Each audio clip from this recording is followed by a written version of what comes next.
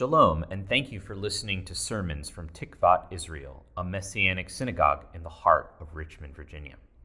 Listening to the podcast is great, but if you want the full experience, please join us on Zoom or in the building, Saturday mornings at 10 a.m. for our worship service. For the Zoom link, please contact tikvatdirector@gmail.com or contact us on our website, tikvatisrael.com. There you can also support the ministry, learn more about Messianic Judaism, and find helpful resources. May Hashem bless you through the hearing of His word. In March, I received an email from Sean Emsley, Messianic Jewish scholar. This is what it said. Rabbi David, I want to let you know that after 22 years of work, I have published my Haggadah, Shel Seudat Mashiach, the Haggadah or service of the Messiah's meal, which is, it's right here. Seudat Mashiach is a 200-year-old Hasidic custom that I have transformed into a celebration of Messiah Yeshua. The first published version of Haggadah Shel Seudat Mashiach is dedicated to Dr. David Stern for his life of work honoring Messiah and building Messianic Judaism. The Haggadah includes traditional Passover liturgy with readings from the complete Jewish Bible and Messianic Jewish songs by Rabbi Dr. Stuart Dowerman. Unquote. Last week, I saw this post on the UMJC Leaders Forum from Rabbi Stewart. Quote, sadly, we must tell you that our long-term member, Sean Emsley, who has been involved in our synagogue for decades, passed into the presence of his Messiah last Shabbat, April 9th. Sean was unfailingly generous with his time, continually concerned for others, a man whose constant reflex was to help others any way he could. Most recently, he was aggressively seeking to upgrade his theological education that he might better serve the Messianic Jewish movement. We will keep you informed of further information as it becomes available. Meanwhile, please pray for his parents, Bob and Susan, his brother Dennis, and sister-in-law Andrea, and all his family and friends. Rabbi Stuart Dowerman. Unquote. I did not have the pleasure of meeting Sean, but I wanted to share a post from my friend Rabbi Josh Brumbach, who is friends with him. This is what he says, and I think we'll be able to show it. Early this morning, I received the news that one of my closest friends, Sean Emsley, died last night following a heart attack. I have known Sean since 1998. When we met, we immediately recognized we were kindred souls. We spent so many Friday nights shul hopping, countless hours discussing theology and Judaism, traveled across the country to various conferences, and he was part of our wedding in New Orleans. Sean was a staple within our group of friends. You all know who you are. Sean was quiet, intelligent, witty, always caring of others, willing to help whenever needed, and always up to discuss anything nerdy or geeky, just like me. He was a devoted servant of Messiah and was there for me through so many years. I will miss seeing Sean write another book, finish the PhD program he recently started, and our deep conversations about recent books we just read. My heart aches for his parents, Bob and Susan, his brother Dennis, and wife Andrea, and the whole family. There are no words, but may God comfort you during this difficult time. As others have said, Sean was definitely one of the best of us. I will miss him so much. Baruch Dayan Emet. And these are some pictures that Rabbi Josh posted. This week, I decided to order Sean's booklet that he was working on and tweaked for the past 22 years, since 2000. It is for the last day of Passover, which is today. Here's the introduction in that Haggadah, which shows how Sean came up with this idea. And I just took a screenshot of the book, so we can look at that. In April 2000, I was reading the LA Jewish Journal. I came across an advertisement from Chabad for a Seudat Mashiach at the LA area Chabad houses held on the last day of Passover. I was intrigued by this observance, of which I was not informed, so I began research on Seudat Mashiach. I went to the internet, more than likely using Alta Vista as my search engine to look up any information available. You can tell how long ago this was, right? I had hoped to find a Haggadah or service order of some kind, yet to no avail. all I saw was an article online that said that the Seudah Mashiach, which is the feast of the Messiah, the meal of the Messiah, is a final meal of Passover with 4 cups of wine and matzah. Knowing that the Chabad service would focus on Messiah according to their theological perspective, including those who look for the Rabbi, Menachem Mendel Schneerson, to return and bring the redemption, I knew that I would be developing something new focused on Yeshua, the Messiah of Israel, based on a nearly 200-year-old Hasidic tradition. I decided to use the Passover Haggadah as a structure, developing a new service for the conclusion of Passover, focused on the life, death, resurrection, ascension, and glorious return of Yeshua to reign over all the cosmos. Earlier, I developed a Messianic Jewish Haggadah that entitled Haggadah Ahavat HaTorah, based on an online Passover Haggadah. I then edited some elements and added new liturgy and readings focused on Yeshua. On the final day of Passover, April 27th, 2000, I and 2 friends, Nick and John, met together for the first observance of Seudat Mashiach, using my newly developed Haggadah Shel Seudah Moshiach, the first version of this. Over the last 22 years, there have been about 8 or 9 revisions to add, remove songs and readings, and rearrange the order of the service. However, for the most part, the core of the service has stayed intact, which was confirmed by my finding a copy of the 2002 edition that is about 2/3 the same in content, outside of changing the Bible in basic English to the complete Jewish Bible for the scripture readings, which is the version that David Stern translated, which is why he's dedicating it to Dr. Stern. About 5 years ago, Chabad printed a guide for the Seudah Mashiach that finally gave me insights into their observance. I discovered that in the Chabad observance, that with each of the 4 cups of wine, there is a teaching read from one of the Chabad Rebbes of the past. Given this new information, I revised my service to include readings from the 4 gospel writers in the service to include the words of these witnesses to the Messiah. Isn't this a cool story? I just love this. It has been a long journey from the first edition to today, but I'm excited to now have this work available to the world in print. May we all conclude Pesach each year with a special time focused on the redemptive work of Yeshua, our Passover lamb, and looking forward to that glorious day when he returns to bring the world to come. Sean sought to make Yeshua central to Judaism. He often talked about that, and therefore to make Yeshua central to the lives of others and his own life. This is one of our pillars here at Tikvat Israel. Yeshua is central to our synagogue and to our lives.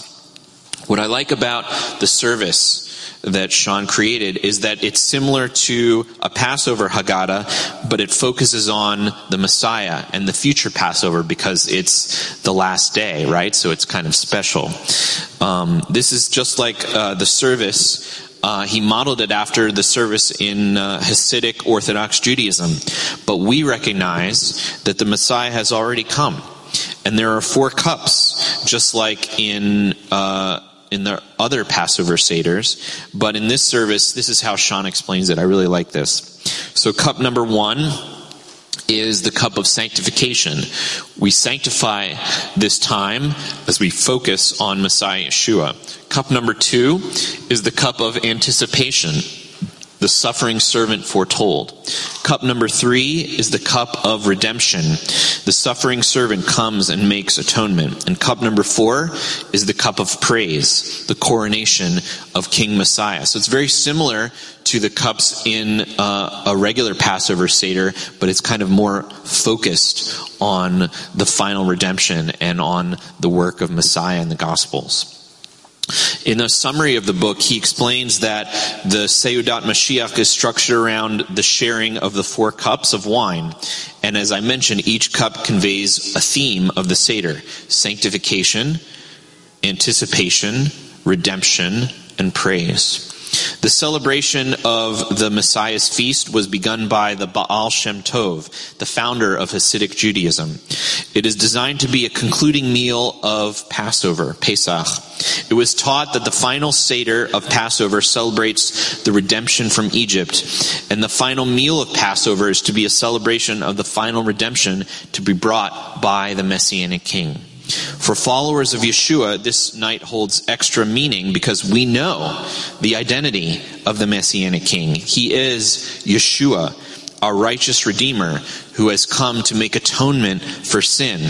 And now we wait for what? His return in glory to reign as King of Israel and the nations. This is what we read in our Haftarah reading. Right? This is foretold in the prophets, in the prophet Isaiah, way before Yeshua appeared on the scene, and to bring to fullness all the words of the prophets. Most of the readings from today's Parsha that we read for the last day of Passover are inside this booklet that Sean created, including the prophetic texts, which are, the same in non-Messianic Judaism, right? They're reading the same portions that we read today about the Messianic King in Isaiah, who will bring all things under his feet and make all things right. This is from Isaiah chapter 11. We saw it earlier, but let's take another look at it. And feel free to read it with me if you'd like. But a branch will emerge from the trunk of Yeshai, Jesse. A shoot will grow from his roots. The spirit of Adonai will rest on him, the spirit of wisdom and understanding, the spirit of counsel and power, the spirit of knowledge and fearing Adonai. And he shall reign over all the earth, right? Oh, sorry, I got carried away there, right? But that's where that song comes from, right? He will be inspired by fearing Adonai. He will not judge by what his eyes see or decide by what his ears hear, but he will judge the impoverished justly. He will decide fairly for the humble of the land. He will strike the land with a rod from his mouth and slay the wicked with a breath from his lips. Justice will be the belt around his waist, faithfulness the sash around his hips. So look at the top. The trunk of Yeshai, that's Jesse, that's King David's father. So imagine a trunk, which could also be a stump, right? Imagine like just a stump, right? And that could be the Jewish people. And then he says a shoot grows out of that. So it's like this, from this dead stump, comes the branch, the righteous branch, the shoot of Jesse, which is the son of David.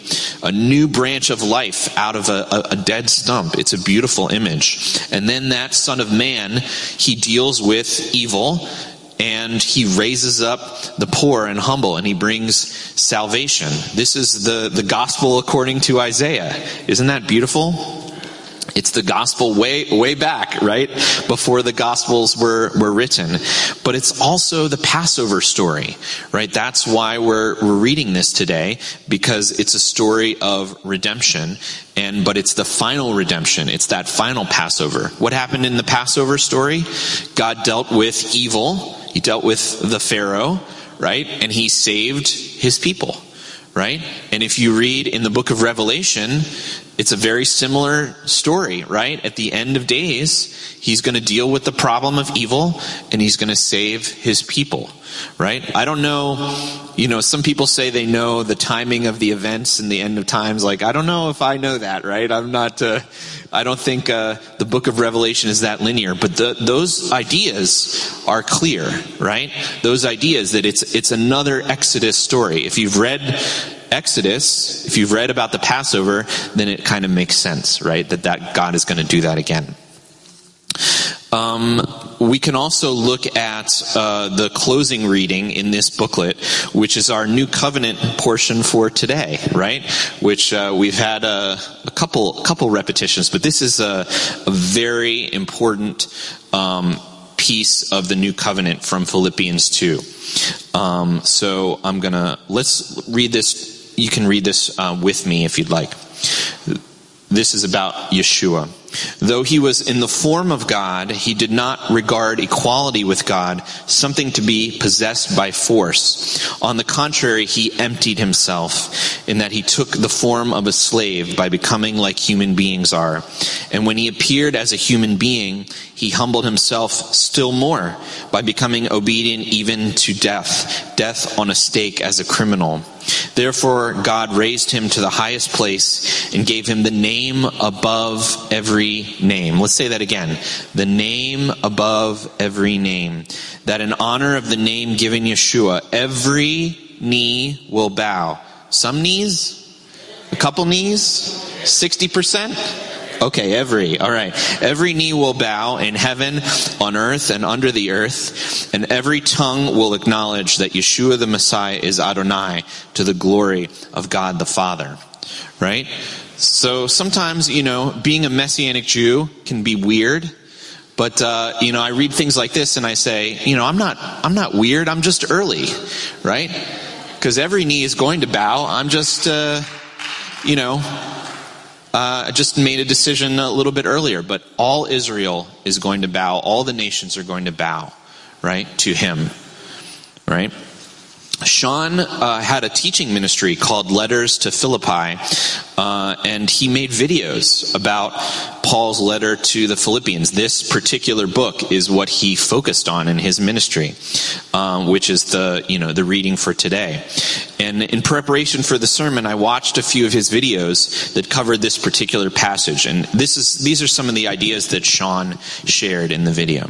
This section of Philippians 2 is one of the first Messianic hymns. It's a song, right? You notice how it's kind of this special little poem that's in the book of Philippians. And it was probably written in the Jerusalem Messianic community in Hebrew. And then when Paul writes to Philippi, he translates it into Greek.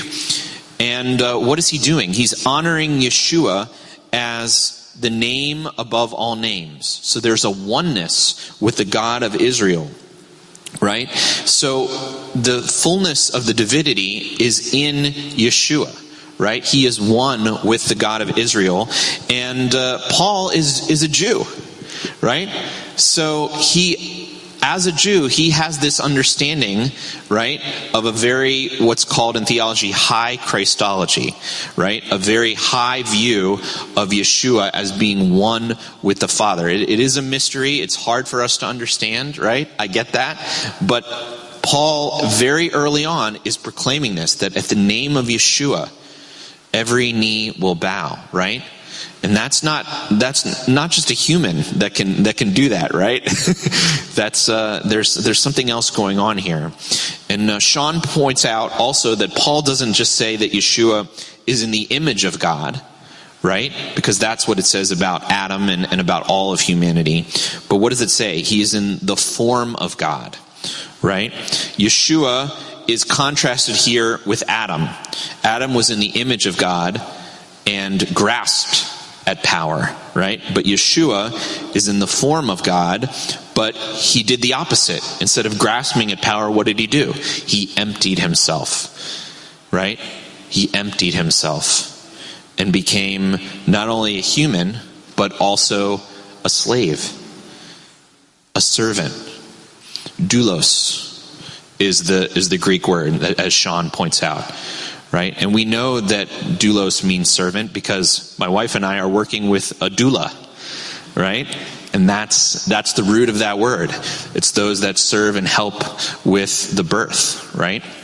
And we're all doulos, right? We're all servants of the Lord, right? But Yeshua chose that. Even though he is king and he is above every name, he emptied himself and became a slave. He became a servant, right? Therefore, because he did that, instead of what Adam did, what happened? Therefore, he is exalted, right? So the Philippians 2, the little hymn that Paul shares with us, it's like a little journey, right? He is in the form of God, right? But he didn't make the same choice that Adam made. He emptied himself and became human and became a slave, a servant.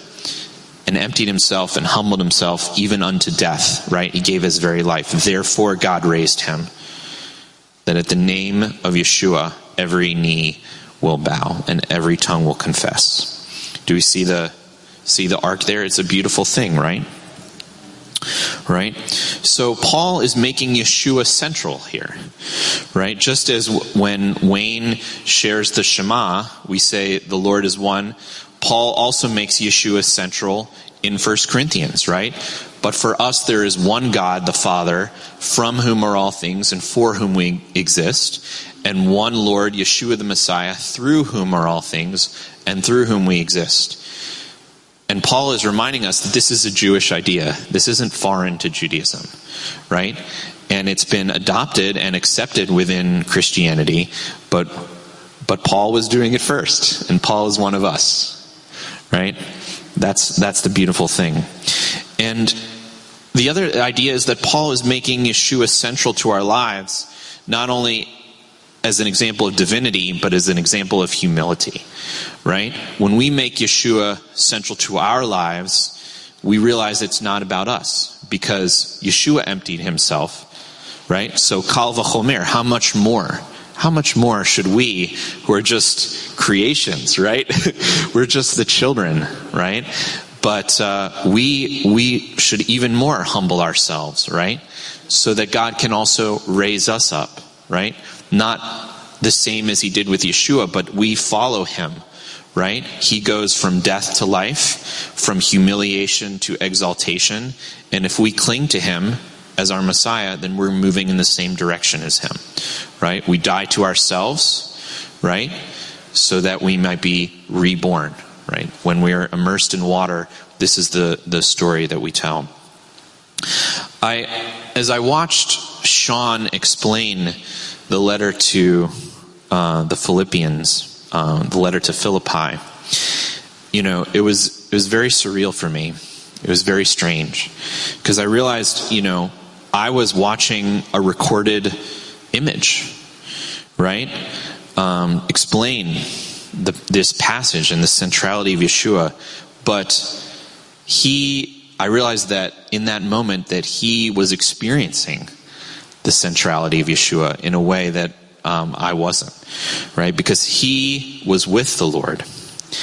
And this is the one that he proclaimed, the one that he taught about. He spent years of his life doing that, and the one he clung to, the one that Sean made central in his life, he was now with. So the question is, how are we making Yeshua central? How are we making Yeshua central to our Jewish faith? How are we bowing to Yeshua in every area of our lives? How are we sharing the good news of Yeshua in a relational way? Not in a Bible-thumping way, right? But in a way that's giving a reason for the hope that is within us with reverence and humility, right? How are we going to close out the festival of Passover tonight? Are we going to take the Lord's Supper in our homes, right? With our families or with ourselves, right? With the Lord. Are we going to do that? I think it's an appropriate thing to do. I want to encourage us to do that. The Hasidic Jews, they centralize Messiah today. This is the day of Messiah for them. So then kal v'chomer, again, how much more should we make Yeshua central on the last day of Passover? Because it looks forward to the ultimate redemption of all things. Let's pray. Avinu, our Father, thank you that you have brought us to this point, this very special time, the last day. We thank you for the blessing that Sean was to our wider movement. And even though I never got to know him, Lord, I have his work, I have his writing, we have his teaching, and which can still bless generations and generations to come. And I just pray that we would honor his memory by making Yeshua central as Sean did, and that we would glean from your word, especially from Philippians 2, and walk in humility, Lord. Help us to be humble, to remember that you enable us to do all things. You hold our breath in your hands, and that paradoxically, in you, we can leap over a wall. We can do great and mighty things. We can do even greater works, right, than you did when you walked the earth. How can we do that? By walking in humility with you, Lord. So help us to follow after you, Lord, and to make Yeshua central to our faith and central to our lives. And in his name we pray, the name above all names. Amen.